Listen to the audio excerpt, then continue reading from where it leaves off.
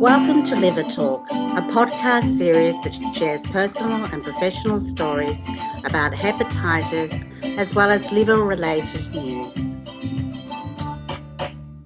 Before we begin this episode, I would like to acknowledge the traditional owners of the land wherever you are listening to this podcast.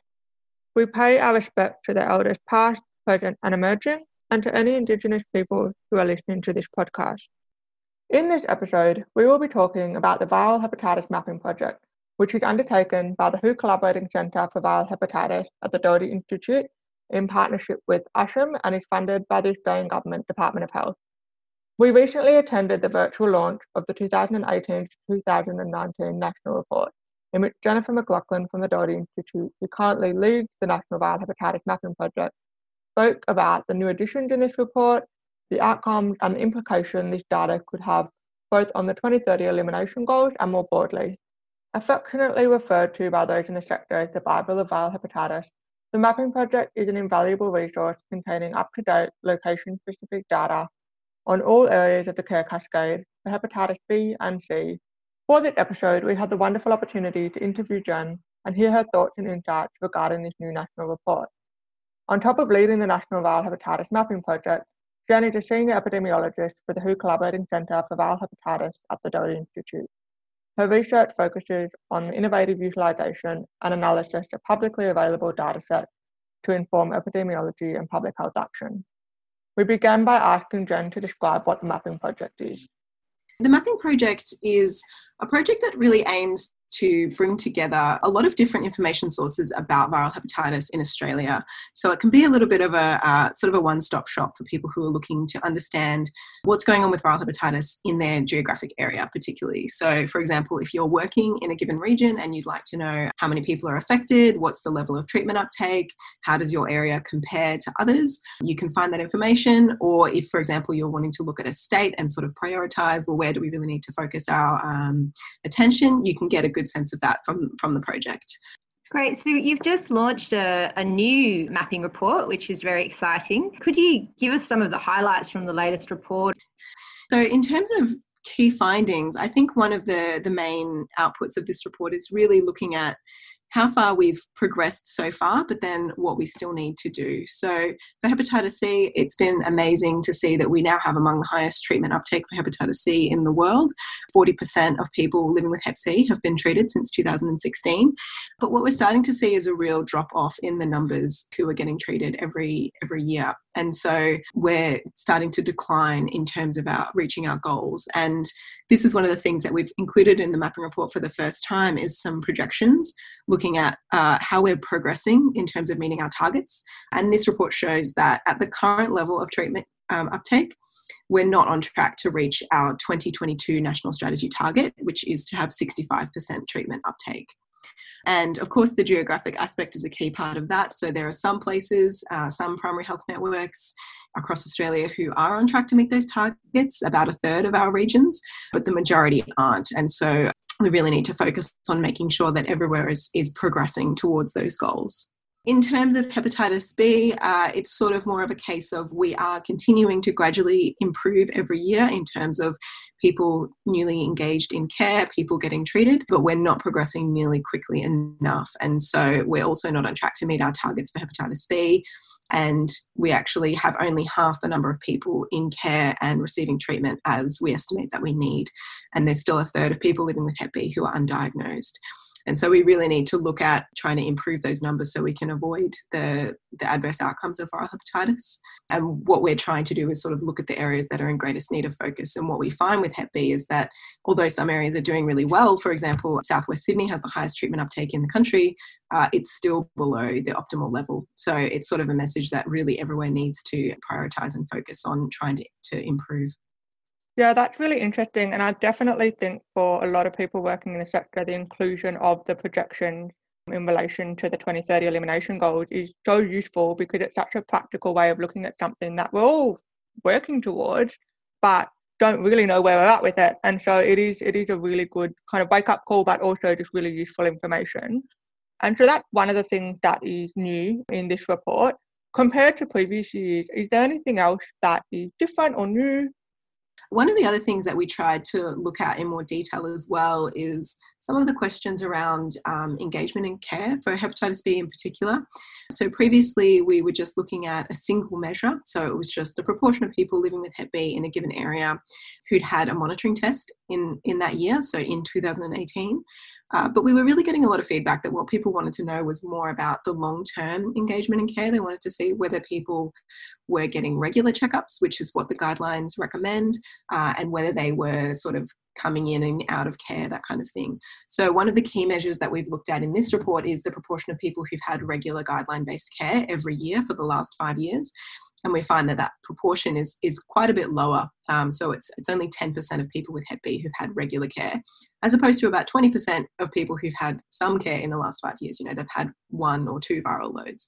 So I think that's a really important measure when we're thinking about I suppose it's a tricky part of ongoing chronic disease management. It just reflects how challenging it can be to engage someone and make sure that they're keeping on coming back and returning for their appointments, and how to communicate with people to make sure that that's something that they can understand and appreciate how important it is. So we hope that that information is helpful for clinicians, and also in highlighting the lack of engagement that's happening at the point of diagnosis. So one of the other things that we found is that over half of all people who have Hep B have never even had an initial viral load monitoring test that really you need as an essential diagnosis workup. And so we hope that that can sort of help to identify some of the major gaps in the cascade of care that might need to be focused on. There's so much relevant information for our clinicians and health service providers and for this entire sector. It's really useful how it is broken down with specific PHNs. Will people be able to extract a snapshot of what's happening in their PHN quite easily from the report, or is that something that there is a process to encourage different PHNs to do?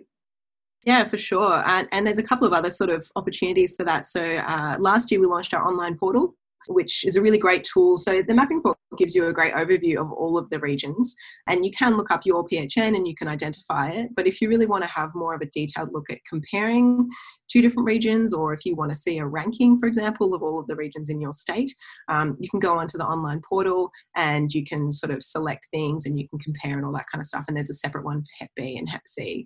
So we hope that that will actually really encourage people to kind of log on and have a look at how they're doing and how they compare to their surrounding regions.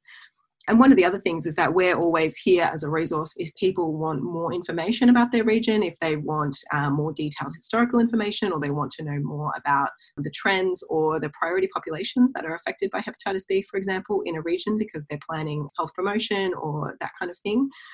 We're always happy to provide more information in detail if people are interested in a specific region.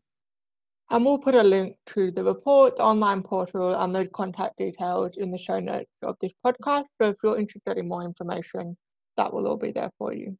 What is from your point of view, the value in having that localized data? Have you seen any examples of where people have used that really well and it's been really beneficial?